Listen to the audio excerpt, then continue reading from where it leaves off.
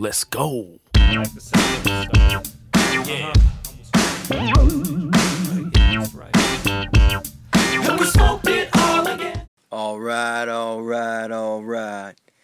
Thank you to the Blue Bear Barn for having me this past weekend with the Emma Holden Trio. It was fantastic. It was a really cool place. It was actually in a barn out in the woods in Antioch. Just really cool rustic vibe. They broadcast the thing online. They have a band play, and then they'll cut away from the recording and streaming of the show over to a solo artist. The solo artist will play. The other band will set up, and then they'll put it back on the band. There's an MC. It was just a lot of fun. Good vibe. Definitely check it out if you're into it. I think their Instagram is just Blue Bear Barn. That being said, my schedule is starting to fill up in November for bass playing and producing, so if you need anything, now would be the time to reach out. I'd be happy to work on your project. At least pitch it to me. What's the worst that'll happen is I'll say yes in 0.02 seconds because I'm desperate. Just kidding, I'm not desperate. On to this episode. So this new episode is with none other than Justin Collins of Justin and the Cosmics. This is probably one of my favorite episodes I've done. Justin is cool as fuck. He's also born as fuck. He is in the band, like I was saying, Justin and the Cosmics. They just released a record, Perf, that came out. And you should definitely check that out. He's got some dates coming up. October 20th in Chattanooga at JJ's Bohemia. October 27th in Nashville at Soft Junk. November 9th in Nashville at the 5 Spot. December 7th in Memphis at DKDC. December 29th in Nashville at the 5 Spot. And you are about to listen to the song Cutter Blues off the new album Perf. And then at the end of the episode, you are going to hear the song Born AF. As of yet, unreleased. So this is a Poptimist exclusive. Thank you for listening.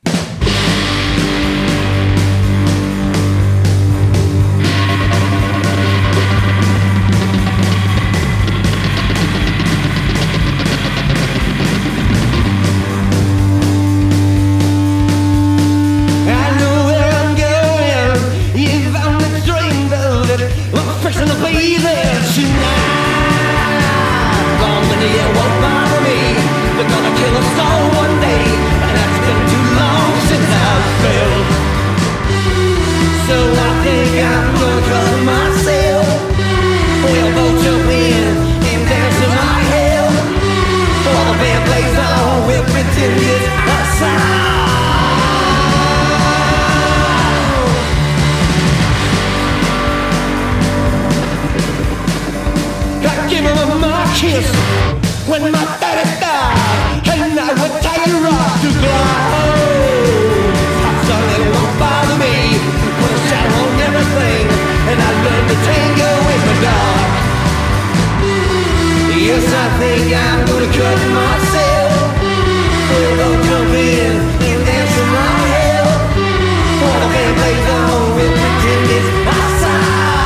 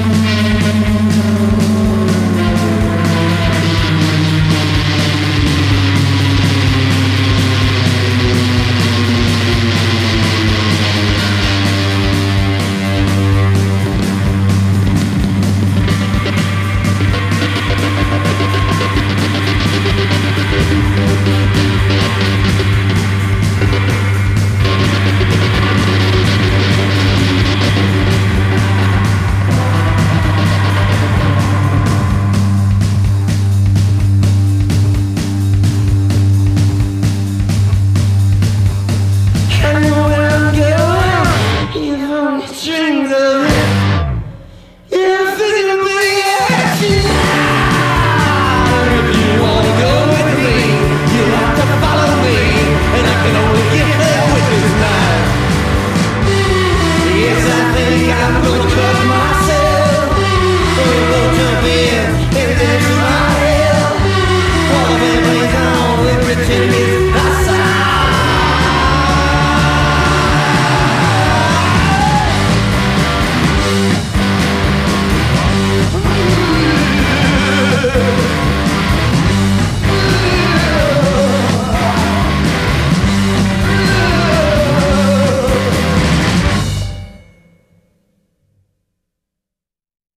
Welcome to the Poptimus Podcast. Today we have the one and only Justin Collins of Justin and the Cosmics. Hey there. Thank you for coming on. Do you want to start off just by plugging your social media? Like, where can people find you on Twitter or Instagram or Facebook or anything like that? Yeah, I'm not on Twitter, but I'm on Instagram as Hanging Out in My Body. And then we're on Facebook as Justin and the Cosmics, which is my band, which features Kyle Walsh on drums, Connor Lynch on bass, myself, and my brother on guitar. And you guys just released a new record We just released a new record called Perf. called Perf. What was the recording process for that like? Basically just hit record, and we played, and it was over. Live at Arden? Yeah. No, it was literally live. We didn't, we went there to make a live record because we were trying to capture what we do live, and had been wanting to do it for a long time, and coincidentally, this guy, Pat Sansone, who is a musician in the band Wilco and a producer, and he just happened to see us play and said, hey, you guys have to come to Ardent Studio in Memphis and we got to record this. So we were like, okay, and went there, and we took 2 days. Well, we set up the first day and then played the set 2 times in a row, and thought that we were done. Thought that maybe we had it. I don't think we felt like we accomplished what we wanted, but we thought that we were done. I'd lost my voice. And we went in the next day to try to do a song that we didn't even attempt the first day. And somehow it all came to, and Pat talked us into trying to do the set again. So we did the whole set again all the way through. And that's the record, and that's that. So yeah, we literally pushed record and played the set, and that's it. There's no overdubs, there's no fixes, and that's the record. It's ferocious. I think that's the best way to describe it. It's very similar to your guys' live show. It has that same kind of energy, that same kind of bite. Was that a conscious decision that you made going into this, is kind of in contrast to your last record, Schooly Dreams, which was a little more studio produced? Sure, yeah. No, it was very conscious. I mean, that's what we wanted to do. We didn't want to have to fix anything. We wanted all the flaws to be there. I mean, all of my favorite records that I've ever listened to, the flaws and quote-unquote mistakes are the things that always got me off, and that's just kind of what we do. We try to embrace those things, and the only way to really get those things, I feel like, is to not fix anything or redo anything, even if you think it should be fixed or redone. So that's hard. It's hard to do. It's hard to do, even with us who wanted to do that. There were still plenty of moments where everyone was second guessing, but we made a creed going into it that no matter how much we felt that way, we weren't allowed to do it. So that was a decision you guys kind of made beforehand, saying, we're just gonna go balls to the Yeah. wall basically, and we're gonna capture what we, Yeah, we unless really are. unless it was like a really bad like bass fuck up or something. Yeah. And fortunately, that didn't happen. So That's always a good thing when the bass player doesn't yeah. fuck up. Yeah, and especially in our band. How did you artistically and mentally prepare yourself for this? I know there was some help from the Crystal Realm. The Crystal Realm. No, the Crystal Realm was just a thing. My brother's really into like crystal healing, and I was aware of it, but Connor and Kyle weren't really aware of it, and we had all our shit set up in the studio, and Scott starts pulling out all these crystals and sitting them on his amps and doing his thing with them. So we were just, I mean, of course, a lot of people were making fun of him. I wasn't making fun of him because I'm kind of into that too, but it was a running joke, to say the least. He even like put one under his pillow in the hotel room and sleep. Hey, maybe it was but day the reason two. it was day two. The reason we call it the Crystal Realm because like day two when we went in and we thought we were done and hadn't accomplished what we set out to accomplish, and ended up recording the whole record. No one expected to. We thought we were just going to pull up rough mixes and leave, but we all ended up staying in there, and it felt so good. We didn't even leave the tracking room until it was done. But we were all blaming the crystals on that, so we said that we entered the Crystal Realm. Yeah, I mean, it sounds like it. It Yeah. sounds fierce. Yeah. And then the next show we did, Connor went and bought a bunch of crystal cheeseburgers and put them on his face. Same effect or different effect? Yeah, it didn't do anything. It just stunk up the place. It smelled like onions and old cheese. Mm-hmm. One thing that I've noticed in your music is there's kind of this feeling throughout all of it, almost like a director or something like that. When I first heard Schoolie Dreams, one of the first things that came to mind was David Lynch, and I thought that is something that kind of just translates into what you do. Are you a David Lynch fan? I'm a huge David Lynch fan, but it's funny that like I never, I think that's felt more than heard with the music. I mean, I love all the music and all of his films, even the weird noisy shit, but I don't think it's ever been like directly an influence musically. Mm-hmm. But I'm a huge fan of his work and as him as a person. I don't know him, but from what I gather and think, the person I think he is. But that's actually really great because like the world that he creates in all his films is a world that definitely sucks me in, and I guess as an artist myself, I try to kind of do that, Mm-hmm. but never with him in mind. So that's like a huge compliment to me. Yeah. So. Well, I think it's authentic, and I think there's just this surrealist sense. I think that's what it is that I find similar in both him and you. And you can't even copy that or replicate that. It's just either something that you have or you don't as an artist. That's awesome. I appreciate you saying that. Yeah, for sure. I can, and I also get that. I'm not, I thank you, but I also like get what you're saying. Like I feel like I operate with my instincts more than I do anything else. So because of that, there are like flaws and not a lot of second guessing. Mm-hmm. So I could see how that would make sense because I feel like he kind of does the same thing with his work. It doesn't often make sense, but it also opens up your eyes and mind to a lot of ideas and things that inspire you or make you like remember like, oh yeah, that makes sense, or like you can make sense of what he's doing. I don't know if that's what he's trying to communicate to you. That's the thing about him. But you never tap really into know something, and it really like brings things out of you.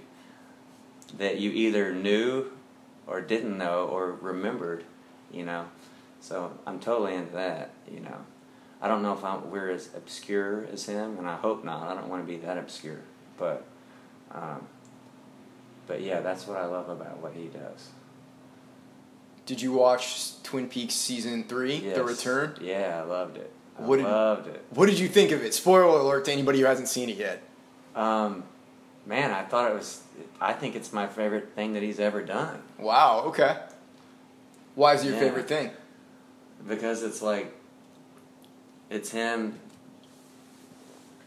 doing Twin Peaks, the original Twin Peaks, but 25 years later, when all of his experience, his craft is so much sharper but it's funny, his craft is so much sharper, technically, but as a storyline and everything, it's still it's maybe even more bizarre than anything he's ever done. But like I said again, it's you watch it and everyone makes their own sense of it, or not, or just trying to figure it out. But those little things that you're trying to figure out, makes you tap into things of yourself that you didn't know were there. You know what I mean? I guess when I think about that season, which I don't even think he knew. I don't think he knows what's going on in it. I really don't. I think he's just so instinctual the way he works. It's just his ideas come off while they're working, while they're making it. I don't know if that's true, but I'm pretty certain. It feels that way. I feel like he doesn't even know what's happening. He's still trying to unfold it himself. But there is the thing, to me, what I got from it is with Cooper, he's Dougie Jones the whole time. The whole time until, the second to last episode. Yep.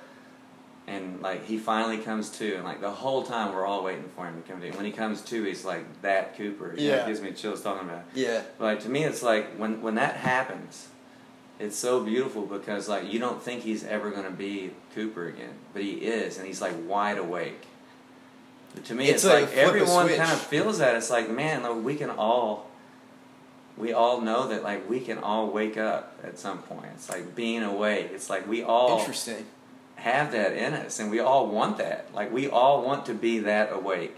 Our truth that lives in us. Yeah. That's what I felt from that whole thing, because we had to wait that long. But we're all kind of living that way.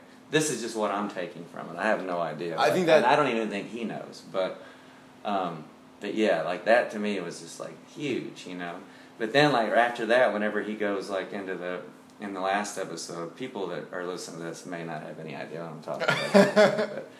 But the very last episode, when they enter that other dimension where time starts getting all askew, and then he becomes all of the Coopers, Bad Cooper, Dougie. He's all of them in one. So I know with David Lynch, time is a big thing. It's time is not linear.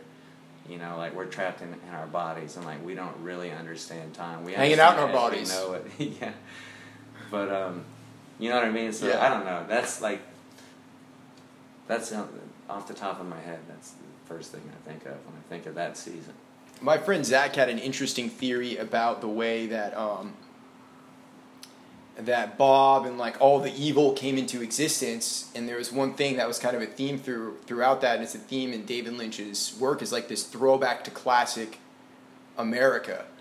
And it's they had that episode about the atomic bomb, and his theory was that man created something that was so evil that didn't exist before, that it opened up this portal to another dimension where evil existed, and it came into ours. And there's a lot of wacko conspiracy theorists, people out there that think, that nuclear bombs ripped open holes in the time-space continuum, and that's what brought in a lot of twisted shit. But I mean, our planet's been around for way too long. Yeah, we don't know.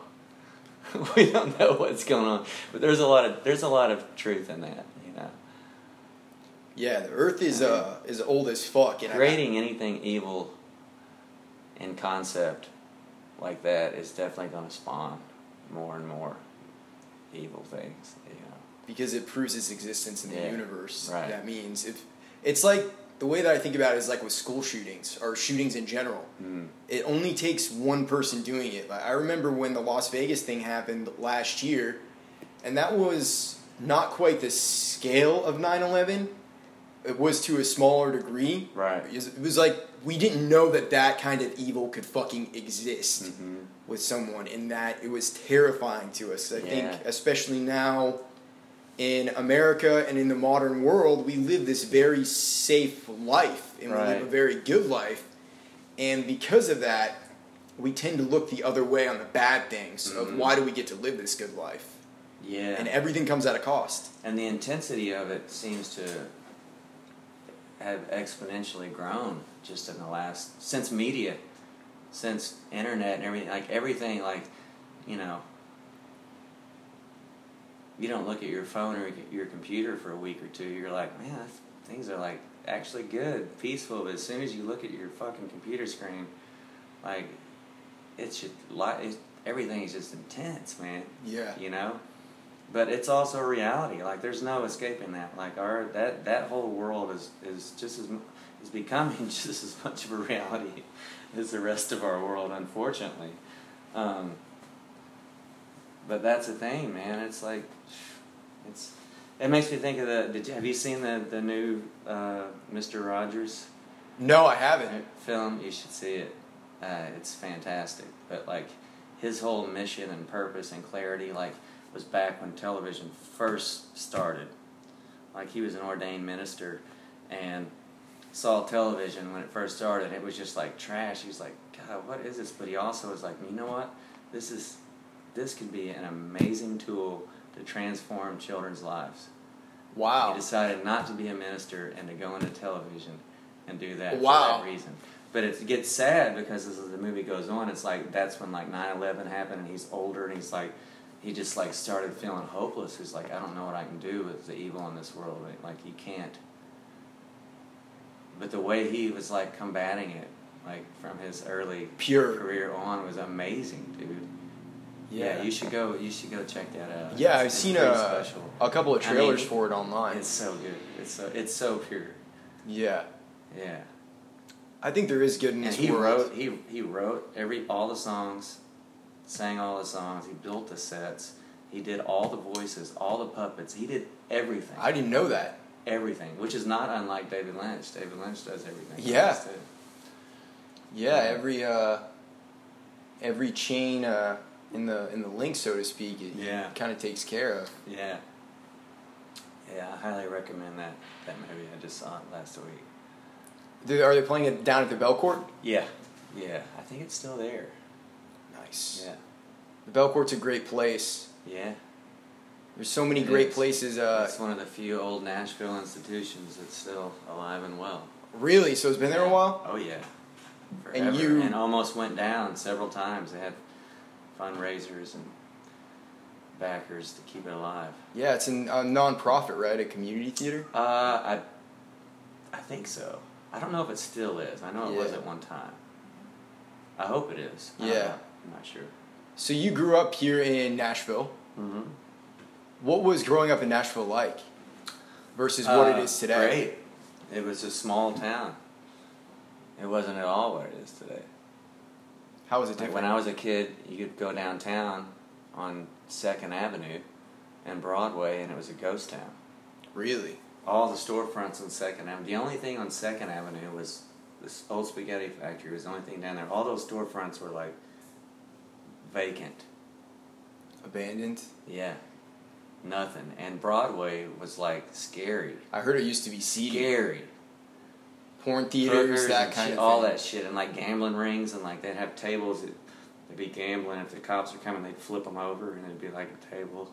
Oh shit, that's But like the there was- Old West. Yeah, totally.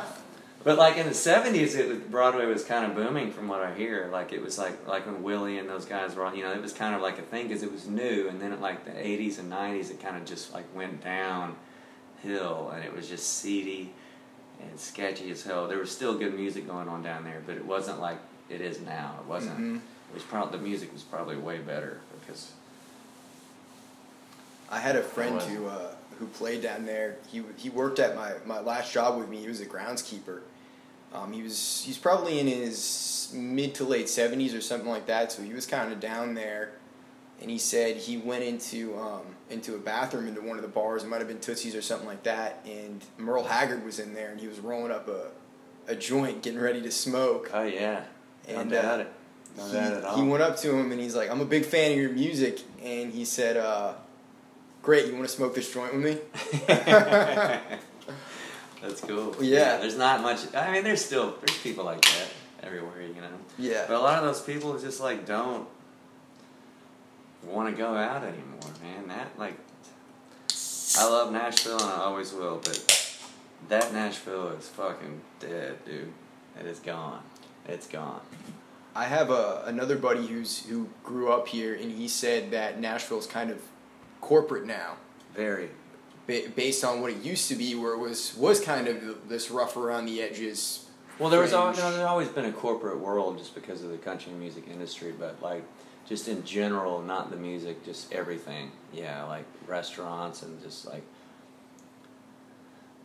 dude, everything. Like especially East Nashville where I live. I mean, the epicenter kind of for culture in Nashville. Man, yeah, I mean, like I think about the early 2000s over there, like how great it was. Like there was a lot of great music and a lot of great things going on, and there's still good stuff going on. But now, I just don't want to. I mean, I've become very insular. I don't really go out and see many shows anymore, just because most of it does suck. I mean, it's mostly people coming here to be part of what they think is cool, but it's not cool anymore. I think that's a very accurate description. Hard for a lot of people to swallow. Even people that live here would hear me say that and be like, "Fuck you, you're an asshole." But it's the truth. It's the truth, man. There's always going to be great music here, and being a musician here, you're going to get better no matter what. And that's the most beautiful thing about this city is like how good you can become as a musician just being here and playing. Mm-hmm. Because you're surrounded by amazing musicians all the time. But I mean, there's very few people I even want to go out to see anymore. You know, I don't even feel like I'm not even aware of a scene anymore. It's so saturated now. I don't even like. People ask me like, is there like what's the scene? Like I don't know. Like and because of that, I just like I said, I've become so insular. Like the only music I listen to is like my friends, people that I've made records with, and like, I mean, I want to hear music, mm-hmm. but every time I hear it, I hate it. Yeah, I hate it. It's so watered down and so safe and so boring, and this whole Americana bullshit. That sparked it all, and that's what's brought a lot of people here. And they all wear the same stupid shit. They all have beards and they wear the stupid hats. People are not going to like hearing this. No, I talk a lot of shit on this podcast. It's true. It's true. Like no one is just like, they're all like playing watered down Ryan Adams. And like I was seeing Ryan Adams play at 12th and Porter when I was a freaking teenager. And I didn't even like him that much. No. I thought this is watered down Paul Westerberg. So it's like it's the trickle down of that. It's like even worse. It's so bad. So bad. Well, everything feels like a slogan. Every time you shake someone's hand, I feel in Nashville, they start instantly listing off their resume to you while they're scanning the room to look for someone else to talk to who might be able to help them further their career. Oh, yeah. Yeah, that goes on a lot, too. And I think that's one of the things that rubs me the wrong way, because for me personally, and I'm sure it's similar for you, I do this for the art of it and because I love it, and it's something that lives inside of me. And I feel like it's false when people act that way, and it's also incredibly disrespectful to the music. Totally. Well, what's sad, though, is a lot of those people probably also feel that way, the same way you do and I do, but they just get lost in all that shit, man. It's like, there's just so much shit here now. It's hard to not get lost. Yeah. You know, especially like moving here, like as a new person and not knowing anyone. Oh, yeah. And getting caught up in this. Like, I've seen so many talented people move here, and they're like these just like pure cool people, and then like 3 weeks later they're hanging out with these people and they're wearing cowboy hats and fucking boots and chaps and like Gross. all this shit, and they're like really talented people, but I'm like, where did you go? Yeah. Where did you go? You got to stay real. You got to stay in touch. But everyone's trying to find themselves, you know, like, I don't know. Well, that ties it back to what you were saying about Dougie Jones and Bad Cooper, and it's That's funny. The whole time we were making Perf too. Yeah. Because Pat Sanson's obsessed with Twin Peaks. So Really? Like, and it had just kind of ended, or it was ending, so we were all like just talking Into it. about it. But every take it'd be like, y'all ready? Like Dougie Jones. Dougie Jones. We'd give the thumbs up before every take. With the Dougie Jones. He's facing the But, wrong yeah. way, looking at the wall, giving the wall a thumbs up. I think there's hope in Nashville still. I always Dude, want. there's always hope in Nashville. Good. Like, don't Okay. get me wrong. Don't get me wrong.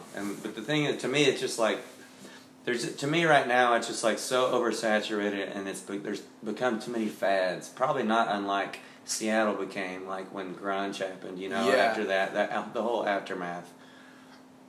Not that there was like an amazing scene that happened here and there's an aftermath. It's just Nashville's like the cool city, so it's just like so saturated now that the cool stuff is like a lot of the cool stuff can't even afford to be here anymore. Mm-hmm. One. And two, the cool stuff that can afford to be here anymore is probably because they're like grandfathered in, but they also don't even want to get out and be a part of everything else. They don't want to, you know, like there's the whole like trad country Americana scene, and a lot of my friends are in it, and I love them to death, and they're all very talented people, but like it's a fad. It's just straight up a fad. Mm-hmm. You know, and I just bust their balls all the time. It's like, man, I liked it the first time it happened. So if you're gonna do it, can you at least just like come from a pure place lyrically to like freshen it up? You don't What have makes to write you real? songs that have, in a roundabout way, have already been written, but just with your own clever way of using lyrics. Like, come on, like you can do better than that. Well, I have something to counter that. I would say that there is a scene here, and I would say. And I'm just talking about that scene. I'm not Sure. in East Nashville. I know there's a lot of good rock and roll music going on. Yeah. But I have a hard time thinking. I mean, everything's derivative. But I don't have a right to talk either because I don't go see much live music enough anymore. And I didn't mean to cut you off. No, you're good. Yeah, I would say you guys are part of the scene. Alana Royale, Thelma and the Sleaze, those kind of bands. Yeah, I like those girls. Because they're all real and kind of authentic, and there's something true about them. And that's what I think draws me to them personally, and that's why I like your music, is because it is authentic and real. It's just for every 99 bands, there's a one Justin and the Cosmics, or one Thelma and the Sleaze, or one Alana Royale. They're just harder to find now, but yeah, there's a concentration of them here, and what's good is good in its little in its pocket, and I think eventually it's going to keep growing, and I can totally see. And one thing we were talking about before we kind of started today was your new record. I think that this record is going to be really big for you guys, just for touring or something like that. I would love to see you open for a huge arena band like the Flaming Lips or the Black Keys or someone who's huge like that. I can totally see it, and this record is a great pure advertisement for something like that. Hey, we're all about it. Yeah. It's gonna happen. Hey, we need someone to make that happen for us because we're not very good at doing that. Yeah. Although I should be. I mean, I'm connected just to a lot of people, and I just don't. Every time I feel like I talk to people in that world, I get lost and I shut down, and I don't know. I don't know. We do need that. Help us out with that, man. I'll help you out. I don't know how much I'm helping gonna be, but I'll try any way I can. Yeah, no, it's hard. It's hard. That's another thing too, is the whole business. Like we were saying earlier, people like they are coming from a good place, but they get so caught up in like the networking and working the business and making shit happen part that you lose yourself. You know, The word and I've networking done that. just makes me feel But what I'm gross. saying is like that happens, and I've done that, and I would rather be dead when I'm like in that world. Like I've lost myself in that shit like so many times, and like I'm just not gonna do it. I'm not gonna freaking do that shit anymore, man. You know, but I don't know. I've got a lot of friends that are doing well, and I guess I could just. But the thing is, even like it's hard. I'm not the kind of person that wants to ask friends for favors, you know. But even then, it's like they're not the ones that can even make the answer. It's like there's people that Everybody has a that are master. doing it for them, you know. Mm-hmm. I don't know. I can't figure it out. But yeah, we deserve it. You do deserve it. I think it'll come in time for sure, you know, and especially with this record, it was just as 10 seconds into it, I was like, I can totally see them opening for like Jack White or the Black Keys or something like that. Sure. Yeah. Well, I don't know how that's going to happen, but we'll do it. Wish it into existence. I don't know if I wish it. That's the problem. I prefer playing in small venues, but no, I would totally. I mean, I love what Jack White does. You know, I would love to be a part of that for sure. Yeah. Do you listen to his new record? Yeah. Wasn't crazy about it, but What didn't you like about it? I don't know. I just feel like it's too like. I feel like a lot of the guts that I was attached to when I used to listen to the White Stripes and stuff are missing. Mm-hmm. But that's just me because I'm attached to the earlier stuff. But I also feel like he's one of those artists that's so capable of like, you know, like Neil Young wrote Rockin' in the Free World when he was 45 years old. Mm-hmm. Amazing song. And Yeah. like their performance, I don't know if you've ever seen it on Saturday Night Live when that song came out, is maybe the best live television performance I've ever seen and ever will see. I feel like he's one of those artists that's capable of that, and I want to see him do that, and he hasn't done that. I feel like it's just too. It's not safe. He'll never be safe. He's like a pure artist. But I want to see him do that. Mm-hmm. Because he has that. Like, he has the potential to write lyrics like that. Yeah. And For I sure. haven't heard any lyrics from him lately that are that big. Yeah, I would agree with that. I feel like he's in a position where he's almost like obligated to write something big. Yeah. Which doesn't make sense to me. That's a fucked up thing to say, but like it's true. Like he's kind of he kind of has to. Yeah. Do you think because the Leonard Third Cohen Man? wrote Hallelujah when he was in his 40s too. You know, like Jack is like one of the only few people I can think of that are like big stars that actually have the ability to still write a song that's like bigger than life. Mm-hmm. And I want to see him do that. Yeah. That's the whole thing with me. Because, like, I mean, I love what he's doing. It's cool, especially his guitar playing. But, like, it's not catchy like his other stuff was either. Like, if you're going to be safe-ish, at least, like, be really catchy. Yeah. It's not catchy. He didn't have anything that really popped on this record. I wasn't a fan of it either. Lazaretto. Being such a hater this whole interview. Dude, I'm a hater all the time on this everything. podcast. I love all these people. I'm just putting all my opinions out there. I really loved Lazaretto. That's probably my favorite work of his out of everything that he's done. Wow. Yeah, 'cause Damn. I feel like it's his most concise.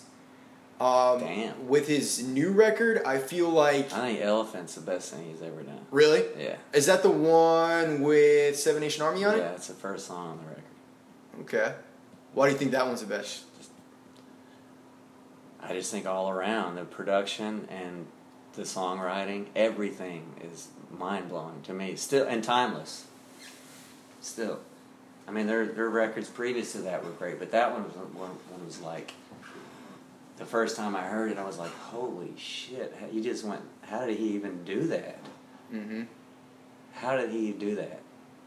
Like, I want to hear that from him. Because Yeah. he's one of the few people that's like that big that I feel like could still come out with something that's like, holy shit. Of course. My friend Micah Berkowitz, he said that right now, everybody that kind of... I'm 26, so everybody that was coming up in the era where I was in high school, and I would even include maybe Jack White, even though it was before that. Everybody is in the 80s phase of their career, and everybody had a bad string of records Oh yeah, in totally. the 80s. Including Neil Young. And yeah, including Neil Young. But and Leonard Cohen. they experimented, though. Right.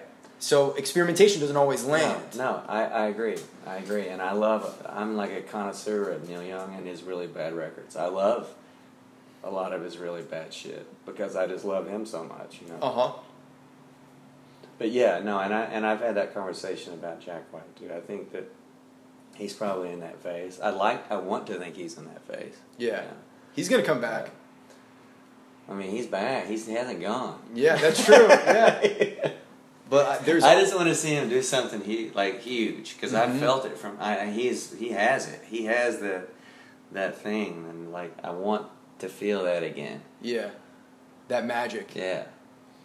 I've always felt that way a little bit about the Killers, because they came out of the gate so freaking hot with that first record, Hot Fuss. It's the one with Mr. Brightside. Somebody told me all these things I've done. And they blew up, and they've had hits, and they've been consistent since then. You know, every record at least has a couple of songs that are good on it. But and it's like the Stones. The Stones did the same thing. They were in their 40s when "Start Me Up" came out, and that was a huge hit, and it's one of their signature songs. Like equally as signature as "Satisfaction." Totally. So I think a lot of artists, they have ebbs and flows, and sometimes maybe. When they start to go down musically, their life is going up. Maybe they just had kids, or maybe they're getting a divorce and a bad record comes out. Yeah, you never know. It's all but there is an ebb and flow, and that's a good thing. You can't always be up there. No, you can't. Because you can't have a rainbow without a little bit of rain. Exactly. Yeah, for sure. Do you have any funny gig stories? Of a time that maybe you really ate shit or you didn't show up prepared for something when you were a kid that taught you a valuable lesson? No. I mean, they're all retarded to me. I'm trying to think of. Oh, there was one we played downtown. We've never played downtown. Uh-huh. And why would we? Why should we? Yeah. But this guy asked us to play at a place called Acme. Oh, yeah. This was probably 2 years ago, maybe. And we were a little hesitant, but we decided to do it. They were going to pay us like $200 and let us drink free beer. So we went down to play, loaded in, and it was super weird. Like everybody's like sitting around eating fried chicken, and like there's really very like safe music going on, playing. And we get up to set up and play, and they got like all these plexiglass things like in front of like the guitar amps and the drums and bass, like like that kind of like church kind of vibe. It was still fun. We just set up, started playing, and it was very uncomfortable. So we were trying to like kind of be safe, just like not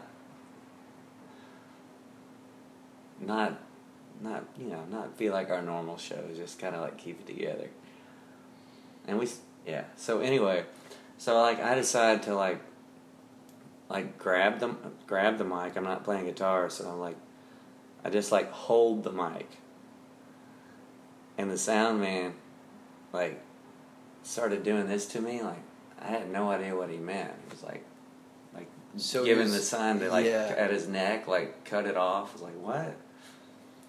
So like I just took the mic off the stand and I started walking around, and he ran up to me. He was like, "You can't do that. The microphone's going to feedback. Blah blah blah blah blah." What were you doing? Standing there with the mic off I took it off the stand. And he was saying that it was going to feedback. feedback? Walking around, and he came up and started yelling at me. It's like, dude, you have no idea how many shows I've played in my life. I'm like, I know what to do with a microphone. So we keep playing, and they're just being like dicks. So I decided, but I was just like, I don't know, the the people that were there were enjoying it. I was just like, I wasn't being a jerk. Yeah. I wasn't yet. So he came up again, the third time, saying that I can't walk around with the microphone because it's going to feed back. So that's like your show, like yeah. So it's everybody's show. Yeah. I mean, who doesn't do yeah. that? So I decided to go grab one of the plexiglass things off of a guitar amp and sit it in the middle of the stage, and I just got like behind the plexiglass with my microphone so it wouldn't feed back. Was he pissed? Oh my god. After that, so in the middle of that, he came up, grabbed the plexiglass, put it back on the amp, and we thought we were still playing, but apparently he cut the vocals off. We could hear him on stage, but he cut them off, and then we got another song. I don't know why they even gave us another song. This was our third song. Damn, so you were two songs deep at this point? Third song, and then by the end of the third song, they had like these 7-foot bodyguard dudes standing next to the stage like, this is it, you guys are done. And they kicked us off the stage. We played 3 songs, they kicked us off the stage. That's really punk rock. It's not punk. I mean, it's punk or Yeah. whatever, but I mean, it's like not. Yeah. The fact that like that's what we did and it pissed them off that bad. That's true. They were You weren't even cutting yourself. They were grabbing us by the shirts.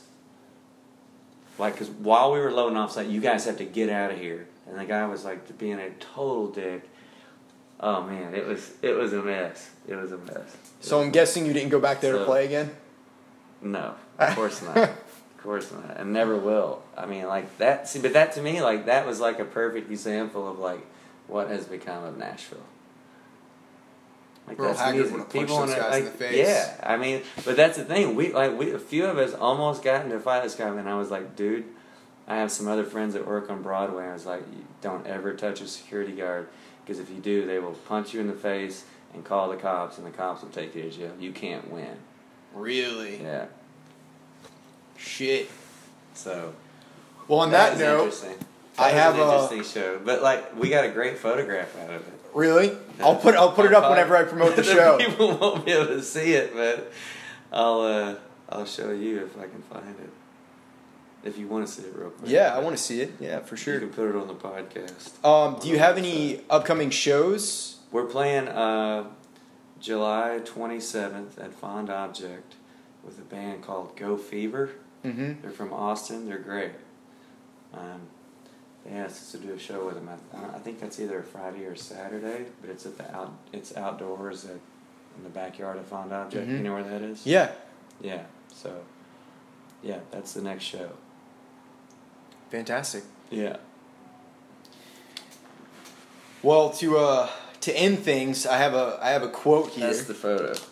Real quick. Oh, fantastic! Oh, yeah, I've seen this picture before. So it's a picture of you behind the plexiglass, just leaning in front of it, laying on the ground, and there is a PBR in front of the plexiglass. Yeah. Beautiful. We got jerked off the stage really quick after that. I picked out this quote to end things today. I was hoping that you would read it, if you could read my handwriting. Okay. I have to read this. Yeah, if you want to. Intuition? Intuition, yeah. I write like a serial killer, sorry. Intuition is the key to everything. In painting, filmmaking, business, everything.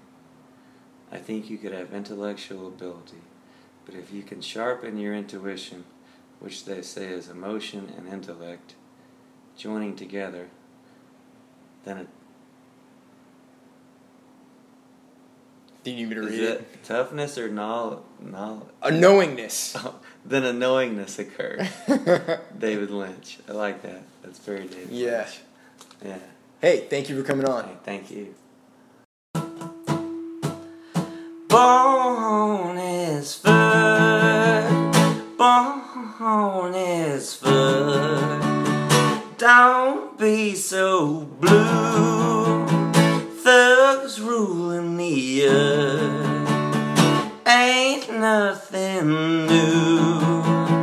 Born is fur.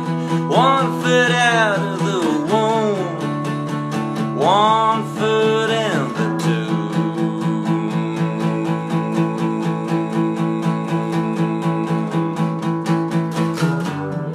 Sometimes it's so hard just to give a damn. That might turn you off, but hey, I don't give a damn. When no one's right and everyone is so plugged in, I got my own fight and I let you in again.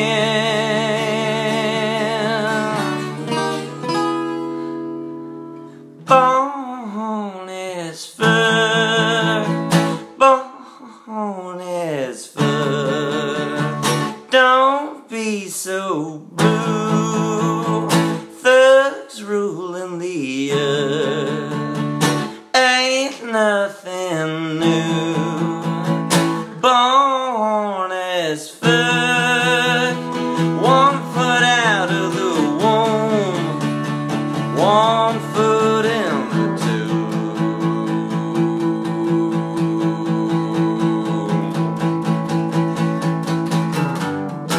See you dancing all alone in your very own apocalypse.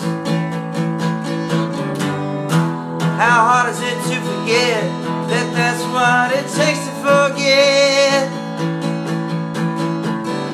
Death on the inside or the outside or internet. They got you now, your cell phone is a new cigarette.